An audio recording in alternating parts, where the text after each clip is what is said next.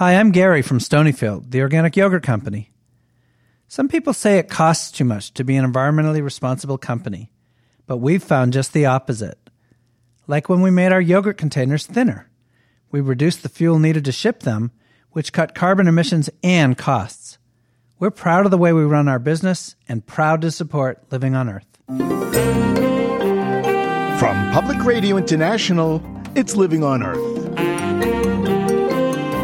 I'm Bruce Gellerman. The meltdown at the Fukushima nuclear power plant contaminated a vast area of Japan.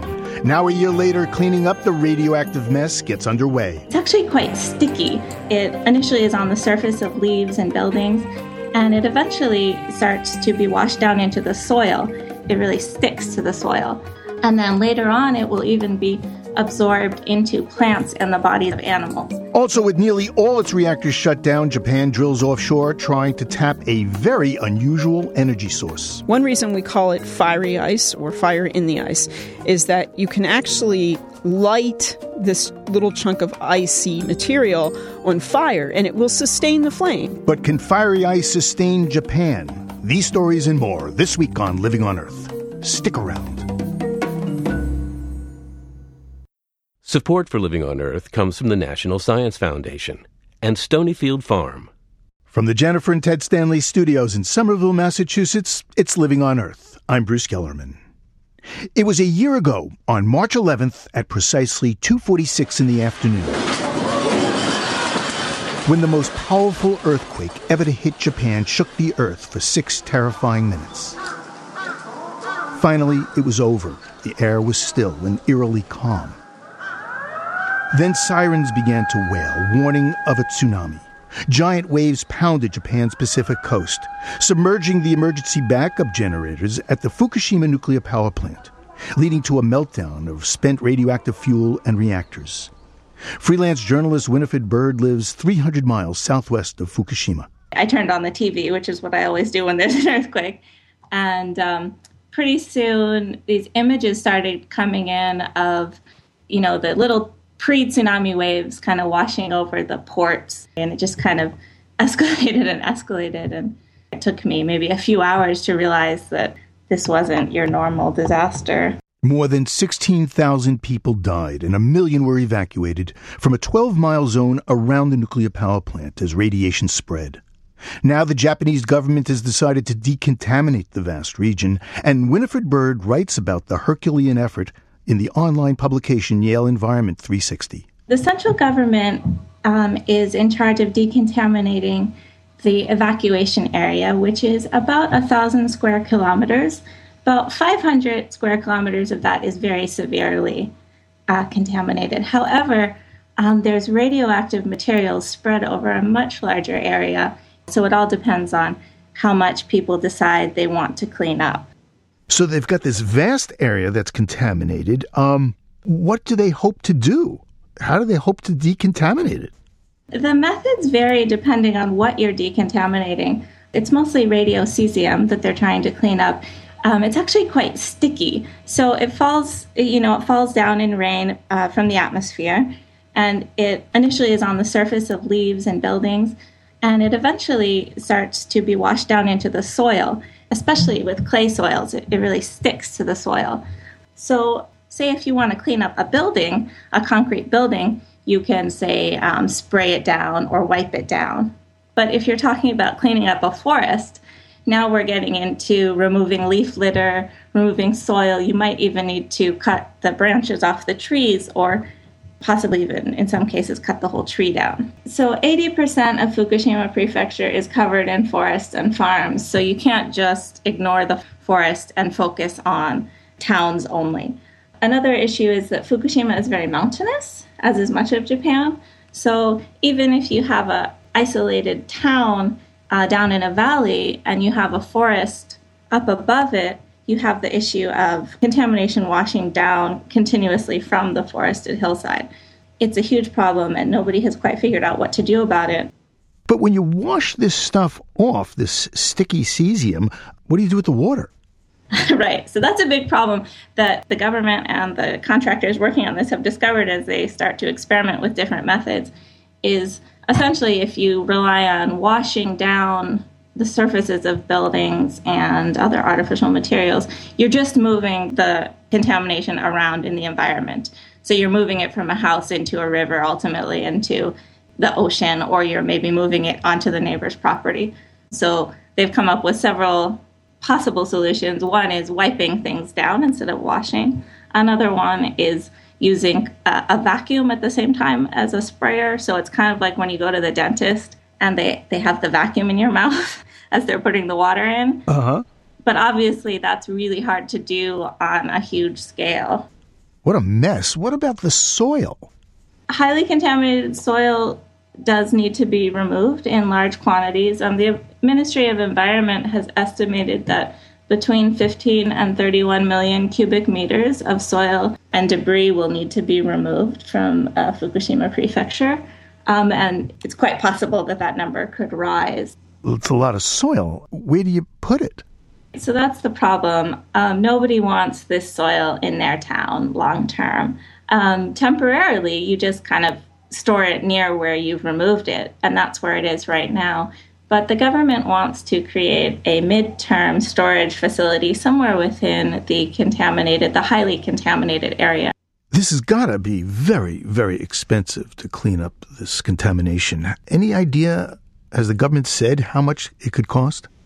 Well, the government has already allotted over 1 trillion yen, which is about $12 or $13 billion, and I expect that the costs will exceed that significantly. How does Fukushima's fallout compare to Chernobyl's? The amount of radionuclides released is quite a bit smaller. The most recent estimate was about 20% of what was emitted from Chernobyl. But one of the big differences is that after the Chernobyl disaster, the government permanently moved the residents from, I think it's a 19-mile radius around the damaged nuclear power plant. And aside from cleaning up roads and towns in that area, they pretty much gave up on the idea of cleaning up the farmland and forests. Yeah, it became an exclusionary zone. That's right, and it still is today, over 25 years later. In Japan, the Japanese government doesn't want to do that. There's not a ton of area to resettle people, so the government wants as much as possible to clean up the contamination and move people back into that area. How are the Japanese people reacting to these efforts? Do they have confidence that the decontamination efforts are going to work? I think a lot of people are extremely skeptical.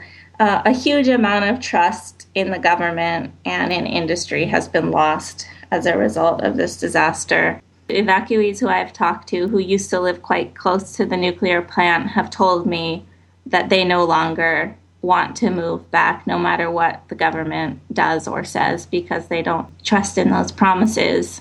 So I think that one of the main things the government is going to have to work on is building back some semblance of credibility with the public.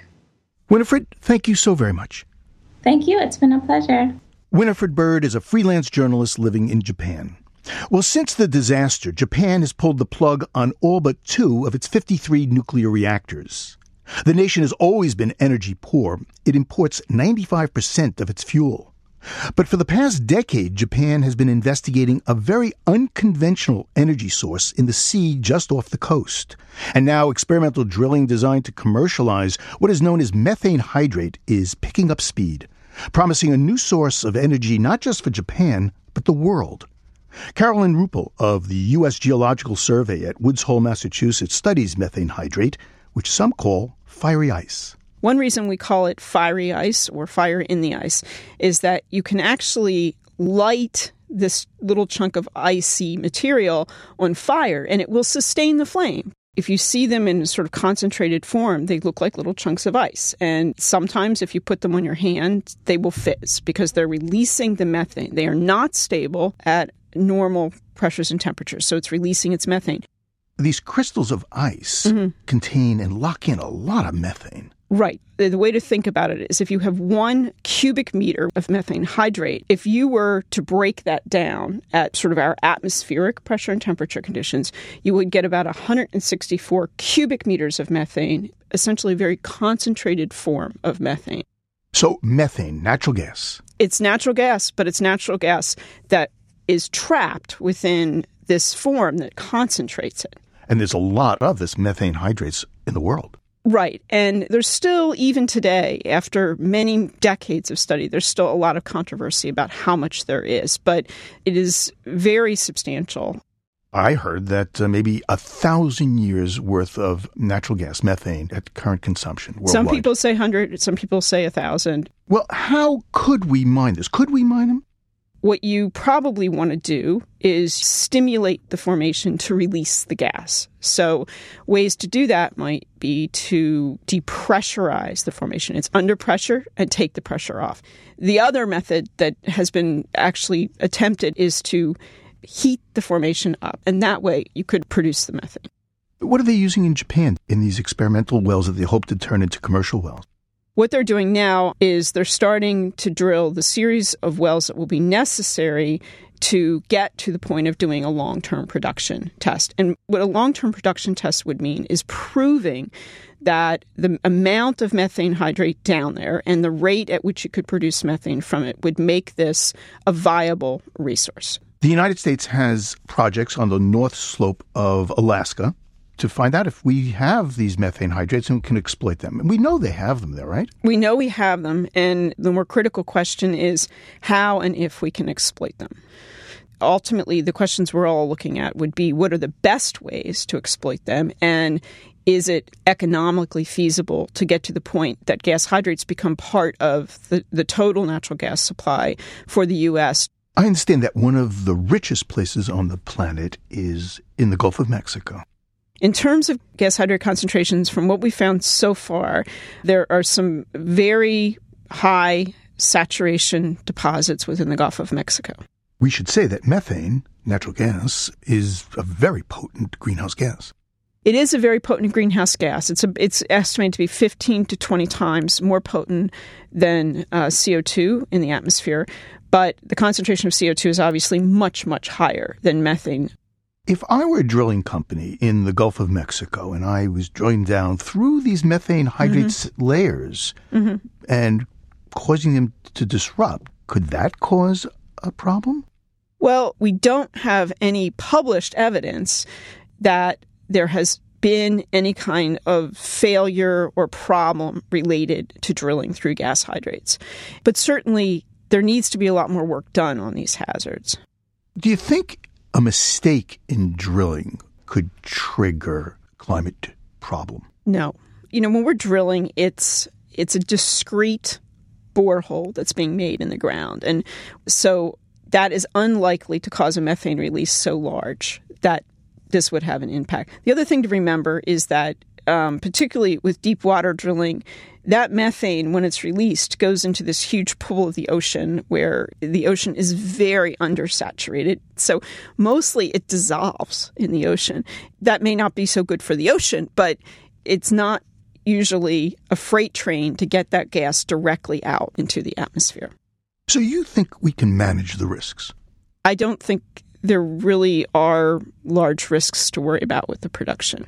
I was surprised to hear you say that because I've been reading about this and they talk about geohazards from methane hydrates. Right. Let me go through a couple of them. One would be climate change. 55 million years ago, they say there was a large-scale disruption of the methane in the ocean, and it caused basically mass extinction of marine life. Yes, that's one explanation for a period for this mass extinction event, and also there was a large warming event. But I think it's important to make a distinction here between so-called geohazards, which are hazards like climate change or submarine slope failure, which is another hazard that has sometimes been attributed to gas hydrates. It's important to make a distinction between those kinds of hazards and hazards that might be related to drilling or producing in these deposits. Well, you talked about this basically landslides in the ocean. Which occur in the ocean sometimes, yes. Because of the disruption of methane hydrates.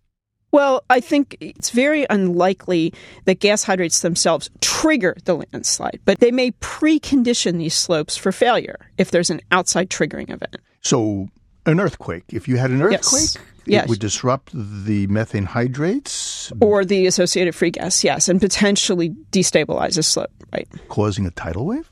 That has also been postulated. But the problem is, again, after a slide has already occurred, we have very little proof of what caused the slide. So Japan has a very ambitious program right now. Relative to the United States, how big is it compared to what we're doing? Well, the total spending in the U.S. since about 1999 has probably been about $130 million. In Japan, the project they've undertaken now, the investment is about $1 billion, and that's from sort of doing what we call the geotechnical wells through the production tests. But Japan has the compelling forces of urgent necessity. They're Absolutely, absolutely. So if you were an optimistic person, I'm guessing you are, when do you think we could start mining this if it was economically feasible? Well, Japan may be there in a decade easily. Let's talk about the U.S. We're probably talking 15 years before we'd start being able to add that to the natural gas stream.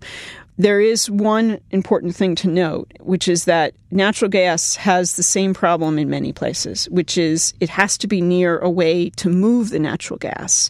So here's a situation where the natural gas may be sitting in deep water environments very far from the coast or in Alaska, and you have the same problem again. Natural gas, in that sense, is natural gas. Well, Dr. Ruppel, thank you so very much for coming in. It's my pleasure. Carolyn Ruppel is a research geophysicist with the Gas Hydrates Project at the U.S. Geological Survey at Woods Hole, Massachusetts.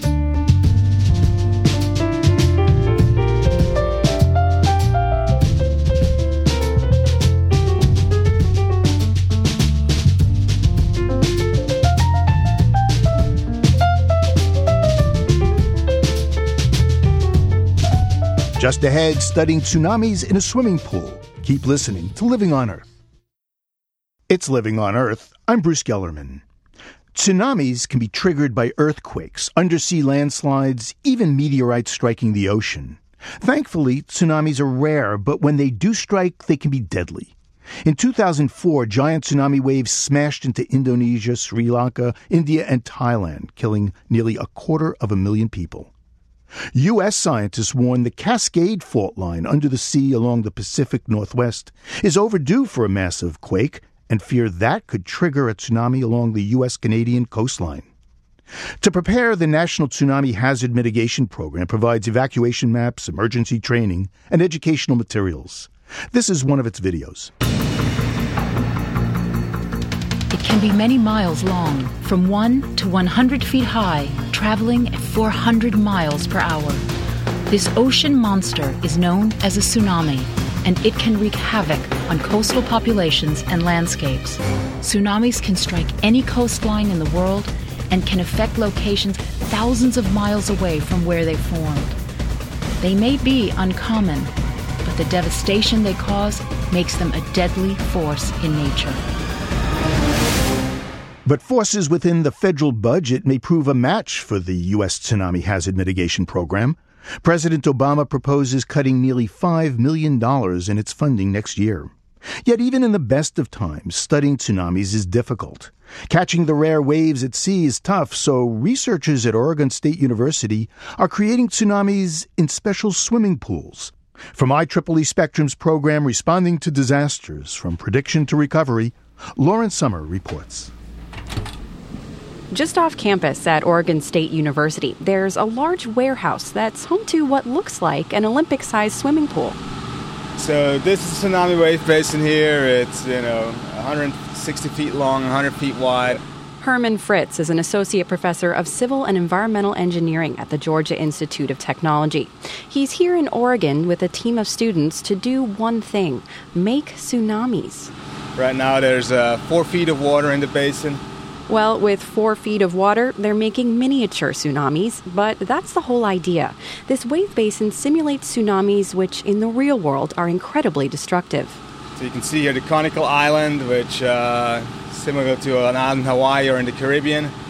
Fritz and his team built the island in the center of the pool. They're using it to simulate a very specific kind of tsunami, those generated by landslides. So it's a little bit like a volcano that's collapsing and producing a tsunami wave. When an eruption or earthquake occurs on the coast, it can send a massive amount of debris into the ocean, which creates a tsunami wave.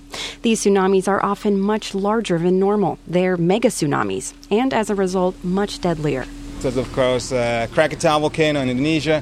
There's a famous volcanic explosion and then engulfment collapse of an entire volcanic island.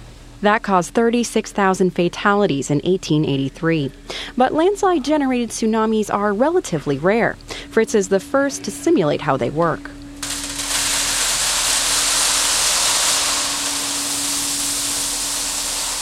The landslide in this experiment is simulated with 3,000 pounds of gravel.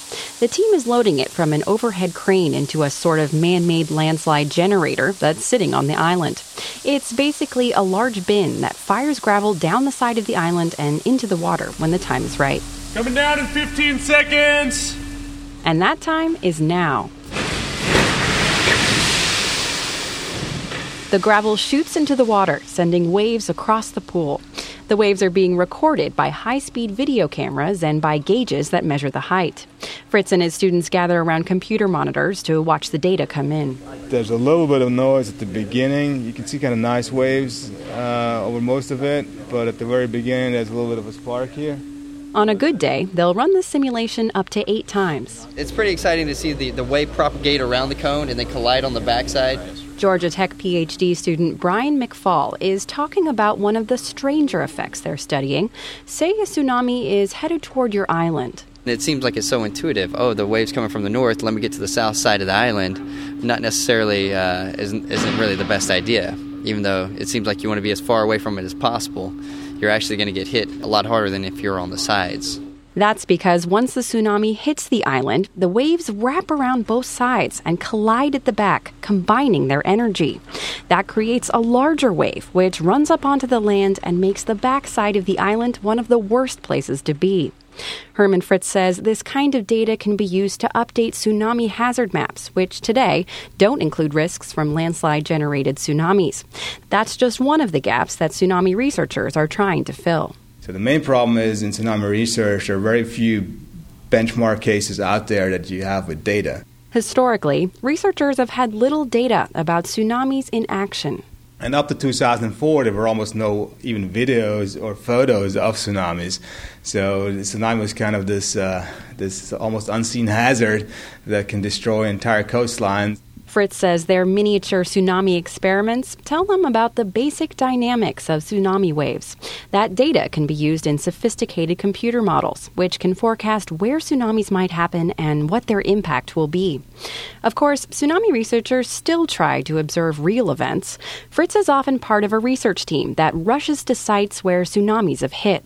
We try to get the ephemeral information, the perishable data, the things that go away. And when we go right after the event, we try to get watermarks, so just to see how high the water was. The data they collect helps tsunami researchers model future tsunamis more accurately. And recently, he's been busy. Well, I've been to the Indian Ocean tsunami in 2004 as a very large event, and then to several of smaller events in Indonesia, Java 2006, South Pacific, Solomon Islands 2007, and Samoa 2009. While most of these tsunamis didn't make the headlines, the devastating 2004 Indian Ocean earthquake and tsunami certainly did. Combined, the events caused more than 200,000 deaths. Banda Aceh is a huge city, was essentially wiped out. And so it's a very large area of total destruction. The human scale kind of gets lost once you have a field of destruction that's so big. For the first time, the world witnessed the devastating power of a major tsunami in action through the videos and photos that were shot as the wave advanced. What those images showed was a relentless wall of water. Tsunami waves are astonishingly long, and when they hit land, Fritz says it's like a car hitting a wall. So the front slows down while the back is still pushing, and the wavelength is getting shorter and shorter, and the wave height gets higher and higher. Against that kind of power, coastal communities have two main defenses: warning and evacuation. Well, warning systems are primarily designed for far-field events where, for example, you have an earthquake in Alaska, and then you have 4 hours until the tsunami waves reaches Hawaii. But for coastal communities close to the earthquake's epicenter, a warning may not provide enough time. So there's very little time between when the earthquake happens and when the wave arrives. And that can be, it's typically on the order of 15 to 30 minutes in most places. But in some cases, it can even be as short as 5 minutes in extreme scenarios. And then there's really no time. Fritz says that's where public education comes in. And the rule is pretty simple. For local residents, the rule is typically if you feel the earthquake and it goes on for more than 30 seconds, or if you see the water surface withdraw, then you should evacuate. Public education proved to be critical during the recent earthquake and tsunami in Japan. So we turn on the TV about 5 till 10, and there's something going on. Harry Ye is a professor of coastal and ocean engineering at Oregon State University. On the evening of March 11th, he was settling in to watch a cooking show with his wife. I'm half Japanese and I grew up in Japan, and my wife is Japanese, so we have Japanese TV. As soon as Ye saw the size of the earthquake, he braced himself for the worst. There's no doubt there's a tsunami is coming. Significant tsunami is coming, but we do not know how big. Ye says Japan is no stranger to tsunamis, and the evacuation following the quake certainly saved lives. Still, around 20,000 people died. In the coastal community, because they are wealthy society, they build the buildings with reinforced concrete. So in Japan, people told if tsunami happen, if the higher ground is not nearby, get into those concrete building, climb up to the 4th stories, and that's why lots of people save their lives, but not all. That's because in some cases, the tsunami went above the 4th floor. That was a sad story.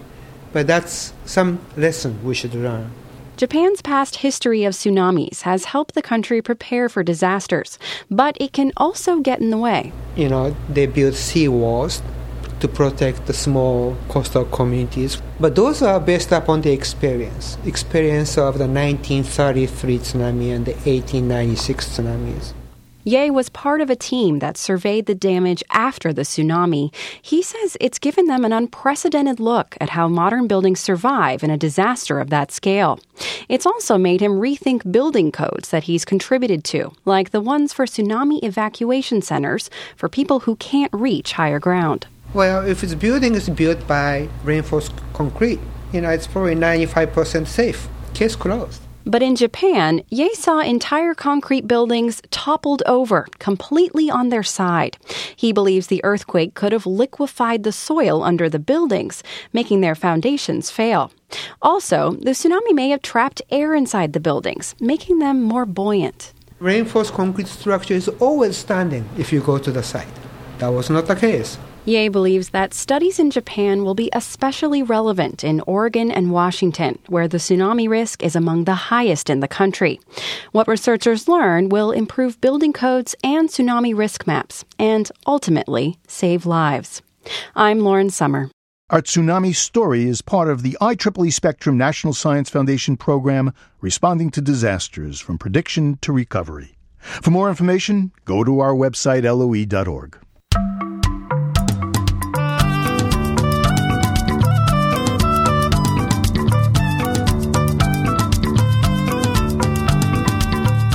Now, there's a fly-by-night bird that perhaps you should give a hoot about. Mary McCann of BirdNote has a word to the wise.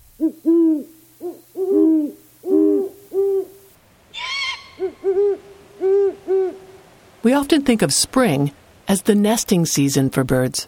But great horned owls nest in winter because young owls take a long time to grow up.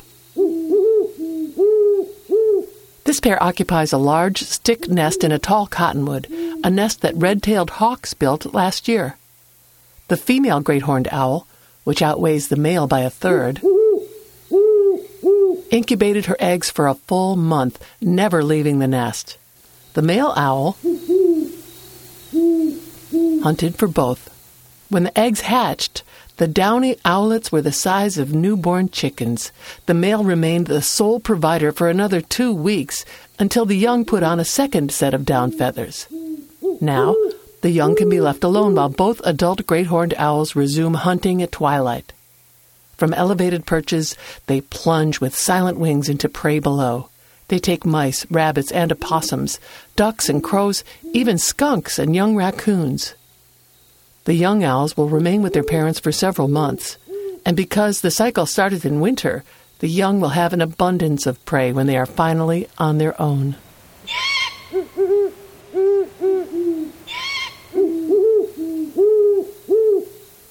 I'm Mary McCann. To see some photos of great horned owls, swoop on over to our website, loe.org.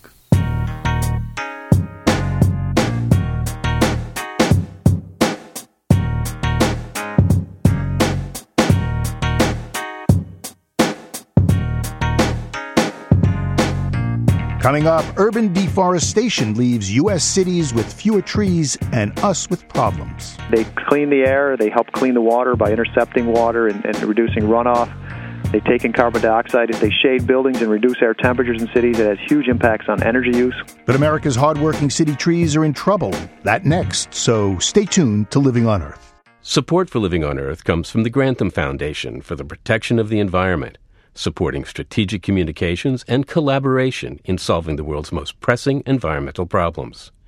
The Gordon and Betty Moore Foundation, and Gilman Ordway for coverage of conservation and environmental change. This is Living on Earth on PRI, Public Radio International.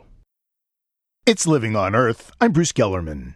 Just ahead, feasting on urban forests. But first, this note on emerging science from Sophie Golden.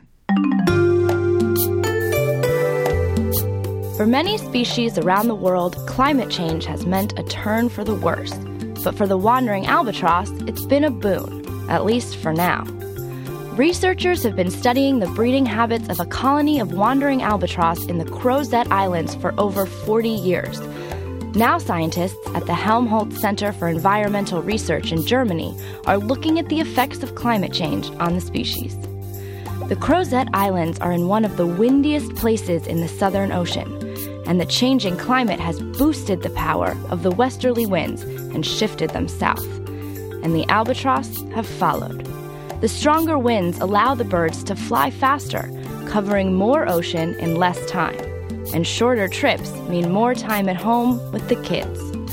Both male and female albatross split time between foraging for food and nesting. Shorter shifts on the nest lead to fewer breeding failures and an increase in population. And population is not the only thing that has increased. The average weight of both the male and female albatross has gone up by over 2 pounds in the last 20 years. Researchers believe this could be due to less time spent on the nest, or an evolutionary response to the windier conditions. As quickly as the albatross can adapt, the winds can change, and they might bring new problems in the next gust. But for now, the albatross can enjoy the benefits of a changing planet. That's this week's Note on Emerging Science. I'm Sophie Golden. U.S. forest researcher David Nowak says he thinks he'll never see a harder worker than an urban tree. As Nowak tells it, not only do tree roots and leaves clean our air and water, the canopies cut energy costs, lower our fast-paced urban stress levels, and beautify our cities. Problem is, America is losing its urban forests. According to Nowak, last year alone, our cities lost about 4 million trees. David Nowak joins me from his office at the U.S. Forest Service's Northern Research Station in Syracuse, New York. Hey, David, welcome to Living on Earth. Thanks, Bruce. Great to be here. So how do you know that we're losing so many trees? Well, we looked at historical imagery from the last 5 years or so for various cities and across the United States and looked at what we call paired image analysis to compare what cover was, say, 5 years ago and what cover is today. And we're showing that most of the cities in the country are showing a decline in urban tree cover. What's happening to the trees? Oh, it could be a whole bunch of things. We really don't know exactly what it is. This trend of loss is both trees coming in and trees going out. So people are planting trees. Trees are naturally regenerating, but we're also losing trees to old age, to maybe insects and diseases, and through the development. And the net change is what we were looking at. It's a trend of going downward. So you looked at 20 U.S. cities? Yes. And what's the trend in terms of numbers? It's dropping at about, say, approximately 0.3% of the city area per year on average. The big loser, obviously, which we expected, was New Orleans, because we targeted New Orleans specifically to pick imagery just before the hurricane and then about 5 years after the hurricane. The other big losers were Houston, Albuquerque, Baltimore, and Atlanta. So do we know why Houston, Albuquerque, Baltimore, Atlanta, why they might have lost trees? It's a combination of those natural factors of insects and diseases and human factors of development or people's choices. So none of these 20 cities that you studied, none of them had an increase in the number of trees? No, one city did. Oh. The city of Syracuse was one city, but had a 1% increase in canopy cover. And the reason Syracuse has gone up is because of an invasive shrub. European buckthorn has almost tripled in population in the last 5 to 10 years. Syracuse had a Labor Day storm in 1998 that took out a lot of trees, so it created more space. So our theory partly is that some of this open space that was created after the storm, we have this buckthorn in there that tends to be invading some of these sites. But a shrub is not a tree. Well, it depends how you classify a tree or a shrub, because if you look in the literature, a lot of these plants are classified as large shrub or small tree. So by our definition, if it has a diameter at about 4.5 feet of at least 1 inch across, we classify it as a tree in the woody class, which would be a large shrub or a small tree. Well, as I said in my introduction, it seems that urban forests are the hardest working trees in the country, at least according to the chief of the U.S. Forest Service. How hard do they work? What do they do? Well, they clean the air. They help clean the water by intercepting water and reducing runoff. They take in carbon dioxide. If they shade buildings and reduce air temperatures in cities, it has huge impacts on energy use within urban areas. They produce wildlife habitat. They have effects on human health in terms of both by changing air quality and in terms of people just viewing vegetation and how our body responds to seeing the vegetation. We become more relaxed. So, David Nowak, I was looking at a study about New York City going back to 2006, and it found that the value to the city was about $122 million. That's $209 a tree in terms of carbon sequestration and flood control, that kind of thing. Sound about right? It sounds reasonable because there are many services that trees provide, and many of them we can't even quantify. I mean, some of the more direct ones, energy use is fairly direct. Pollution is more difficult, and carbon and the effects on water. So there's all these services that come from one plant or one plant system that a whole multitude of benefits. So it sounds like a reasonable number. Now, if you don't have a tree, what you have then is kind of bare ground, and you can have grass, and you can have what you call impervious cover. That would be things like sidewalks, roads, that kind of thing? Yes. It has to do with, population densities and how the cities are structured in terms of where the people reside. If you pack a lot of people in and a lot of infrastructure, you tend to increase the impervious surface. What's the most tree-covered city in the United States? That's a good question. I don't know offhand because we haven't analyzed every city. On average, the states that have the greatest amount of tree cover in urban areas tend to be Massachusetts and Connecticut. They tend to have, on average, over 60% canopy cover within their urban areas, which is fairly high. But for an individual city, some of the cities down south have significant amounts of tree cover. Atlanta had 52%. Nashville had near 50% also, so those have significant amounts of cover. What can the average person do about the loss of trees? I mean, okay, I can plant a tree, I suppose, right? You can plant a tree. You can allow natural regeneration to occur. There's often reasons why trees don't come in, particularly in the East Coast of the United States. We prevent trees from coming in. We mow our lawn. We put impervious surfaces down. More importantly, we can understand what our forest is and what it's doing, so we can get better information about the system that we live within, this nature in our backyards. What type of species do we have in the cities? What are these services are provided? And how many trees do we actually need to plant to sustain cover into the future? We built a tool called iTree that's out there for free to help people measure their forest and understand some of these services that it provides. iTree? iTree. It helps you calculate. You can sketch an iTree design, your house in your backyard online, and put a tree around there and get a quick estimate of benefits in terms of energy conservation and other benefits that it provides. With the new app that will be coming out this spring, you can actually use your smartphone and collect data in the field and then download it into the computer program. And it takes in local weather data, local pollution data, and simulates some of these ecosystem services that we talked about.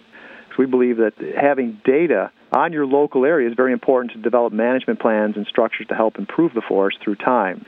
We're hoping to get people to measure and engage school kids and homeowners to understand their landscape and make decisions for a better future. Well, David, thank you so very much. Thanks, Bruce. It's been great. David Nowak is with the U.S. Forest Service in Syracuse, New York. Well, about 200 years ago, John Chapman made a name for himself by walking the Ohio River Valley, preaching the gospel and planting orchards along the way. In doing so, Johnny Appleseed passed along food for thought and created forests that frontier folk could feast on. And today, city dwellers in Seattle are likewise spreading the word and preparing to plant seeds and seedlings to create an urban food forest. In the Beacon Hill neighborhood overlooking the Seattle skyline, Jenny Pell is helping residents of the community convert a 7-acre plot of city grass into a forest Johnny Appleseed would eat up. And if things work out, so will a lot of locals. Jenny Pell is a permaculturalist specializing in creating sustainable community landscapes and designer of the Beacon Hill Food Forest. Welcome to Living on Earth. It's great to be here. So what's a food forest?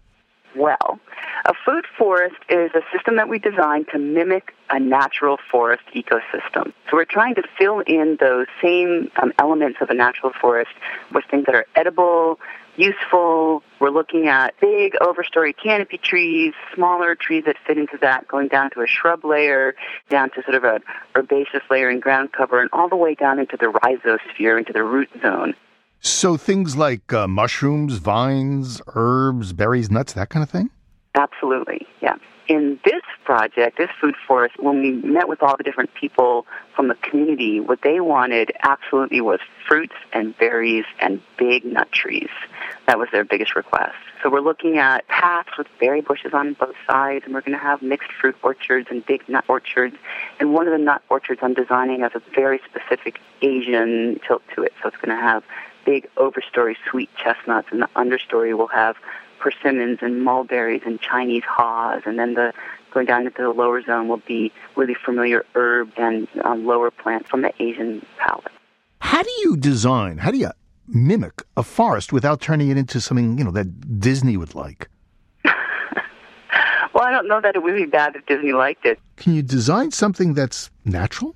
You can. So we're really good at picking things that are going to play well together. So we're going to see like the overstory canopy tree is going to let in a little bit of shade, which is going to allow this next thing to grow. And then on the edge, we're going to have a whole lot of sun, but the larger trees behind it are going to shelter it from aggressive winds and things like that. And then when we step back, those plants are going to grow in their own relationships. Nature kind of takes over at that point. This seems as much philosophy as farming. Oh, absolutely, absolutely. Permaculture is an ethical framework with a lot of principles that give us a design methodology, really trying to get to sustainable, resilient human communities, and also embed the skills in the community, invite people back into that process, get people excited about learning skills. In terms of the one in Seattle, what kind of skills will these people need, and who are they that are going to build this? This neighborhood is a really fascinating neighborhood. It's one of the most ethnically diverse zip codes in the United States. And so we have folks who are Latino, we have folks from many different Asian countries, we have African Americans, we have recent African immigrants, really, really different folks living there. Can anybody kind of walk in and feast on your forest? For the private garden plots, those are really people's individual vegetable gardens. And no, we don't want anybody helping themselves to those. But for the rest of the garden, the invitation, again, is going to be, this garden takes work, and you certainly are welcome to help yourself to some. And if you want to get involved in bigger harvests, come on harvest day and help out. That'll be pruning the trees, mulching the trees. That'll be propagating from some of the plants. So we're hoping that people will come in and, for example, help cut the raspberries back and then take home 5 or 10 raspberry plants to put in their own backyard. People have been signing up by the score with comments like, put me to work. I can't wait to get my hands dirty. Let me know when I can show up with my wheelbarrow. Now, as I understand it, this is going to be the largest food forest of its kind. That's not entirely true. It'll be the largest food forest on public lands in the United States. So food forests are not new. There are really large food forests in other parts of the world. There's one I've seen a video on that's in the Middle East that's a 2,000-year-old food forest with overstory date palms and bananas and persimmons and citrus, and it's pretty amazing. But it's been continually managed over time for 2,000 years. So I think what's captured people's imagination so much about this project worldwide is that it's so solutions-oriented and it's so accessible. So Jenny Pell, fast forward 2,000 years, you come back to the Beacon Food Forest. Is it still going to be there? Let's jump forward 2,000 years. Let's jump forward 20 years first. What I would like to see there is that this food forest, I'm going to call it one of the living genetic banks of really valuable material in the Pacific Northwest. And what I'd like to see that is kind of a seed nursery or a plant nursery that's going to propagate and spread well beyond the borders of that food forest. That I can imagine just sort of blossoming all across the Seattle landscape. Also, in a lot of ways, this park is intended to serve the local neighborhood, but we already recognize that it's going to become a destination for people. Other people are going to come and want to look at it and maybe replicate it. So what pieces of this are going to inspire people to take it and make it their own? Jenny, you got a forest in your backyard? I'm renting a house right now, but what I do have is a young food, mixed annuals and perennials garden in the parking strip. Seattle, a couple years ago, had the Year of Urban Agriculture, and they gave up all the parking strips. If you want to grow food in them, you can grow anything you want. So I put in berries and fruit trees, and you name it, I got it growing. I'm coming to your house. Sounds great. Yeah, we grow a lot of food. I mean, we grow food year-round in my garden here in Seattle. Permaculture expert Jenny Pell is designer of the Beacon Food Forest in Seattle, Washington. Well, Jenny Pell, thank you so very much. It's been a pleasure.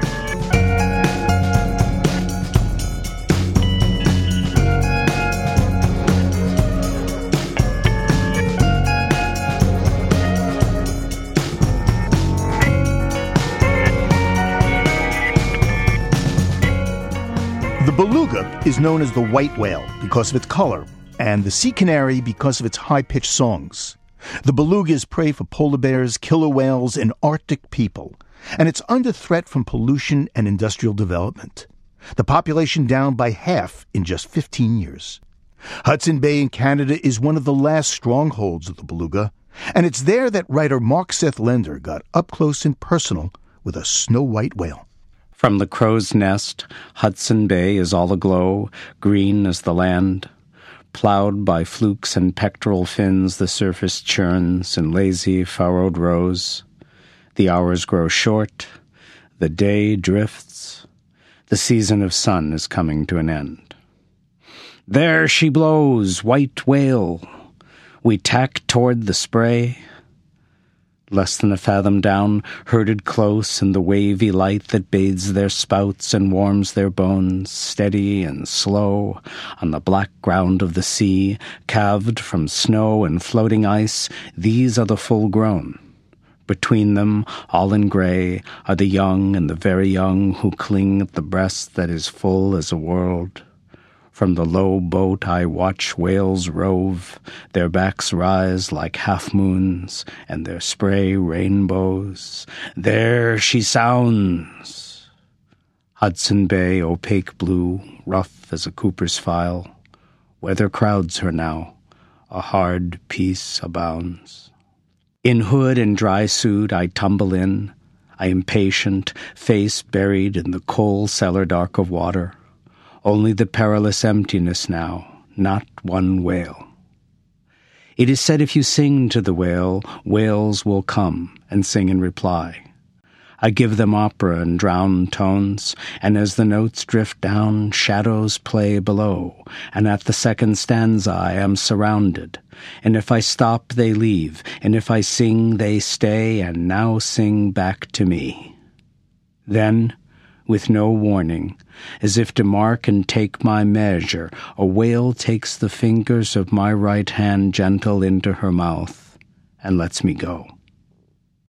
Now the Arctic winter sets and the pack ice grows thick as rock, pressure-ridged into giant loaves, and I think of that parting kiss and wonder if she dives to great depth and with that same mouth rips squid pod from limb and tears the codfish from his fins or swallows 'em whole.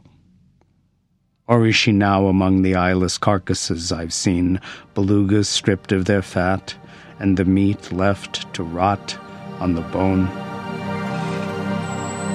Mark Seth Lender is the author of Salt Marsh Diary, A Year on the Connecticut Coast.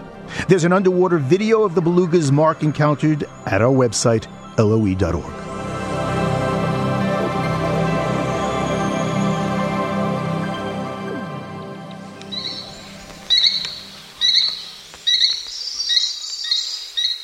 We leave you this week on an island off the east coast of Africa. This is the song of the Madagascar flufftail. The secretive birds with short tails hail from the rail family and are endemic to the island. Flufftails roam far and wide and are not picky about their habitat. Grasslands, rainforests, marshes, or any old rice paddy will do.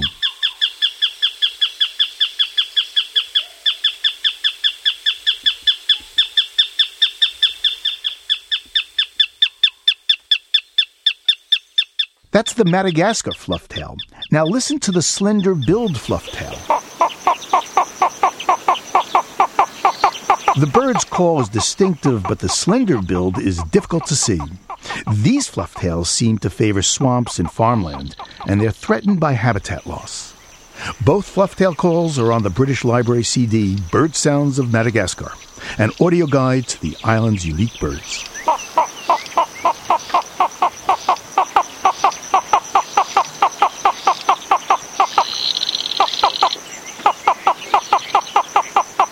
Living on Earth is produced by the World Media Foundation.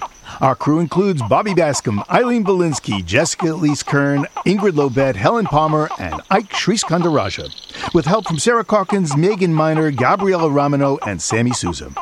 Our interns are Mary Bates and Sophie Golden. Jeff Turton is our technical director. Allison Lurshdeen composed our themes. You can find us anytime at LOE.org, and while you're online, check out our sister program, Planet Harmony. Planet Harmony welcomes all and pays special attention to stories affecting communities of color. Log on and join the discussion at myplanetharmony.com. And don't forget to check out the Living on Earth Facebook page. It's PRI's Living on Earth. And you can follow us on Twitter at Living on Earth. That's just one word. Steve Curwood is our executive producer. I'm Bruce Gellerman. Thanks for listening. Funding for Living on Earth comes from the National Science Foundation, supporting coverage of emerging science. And Stonyfield Farm, organic yogurt and smoothies. Stonyfield invites you to just eat organic for a day. Details at justeatorganic.com. Support also comes from you, our listeners, the Go Forward Fund, and Pax World Mutual and Exchange Traded Funds, integrating environmental, social, and governance factors into investment analysis and decision-making. On the web at paxworld.com. Pax World for tomorrow. PRI, Public Radio International.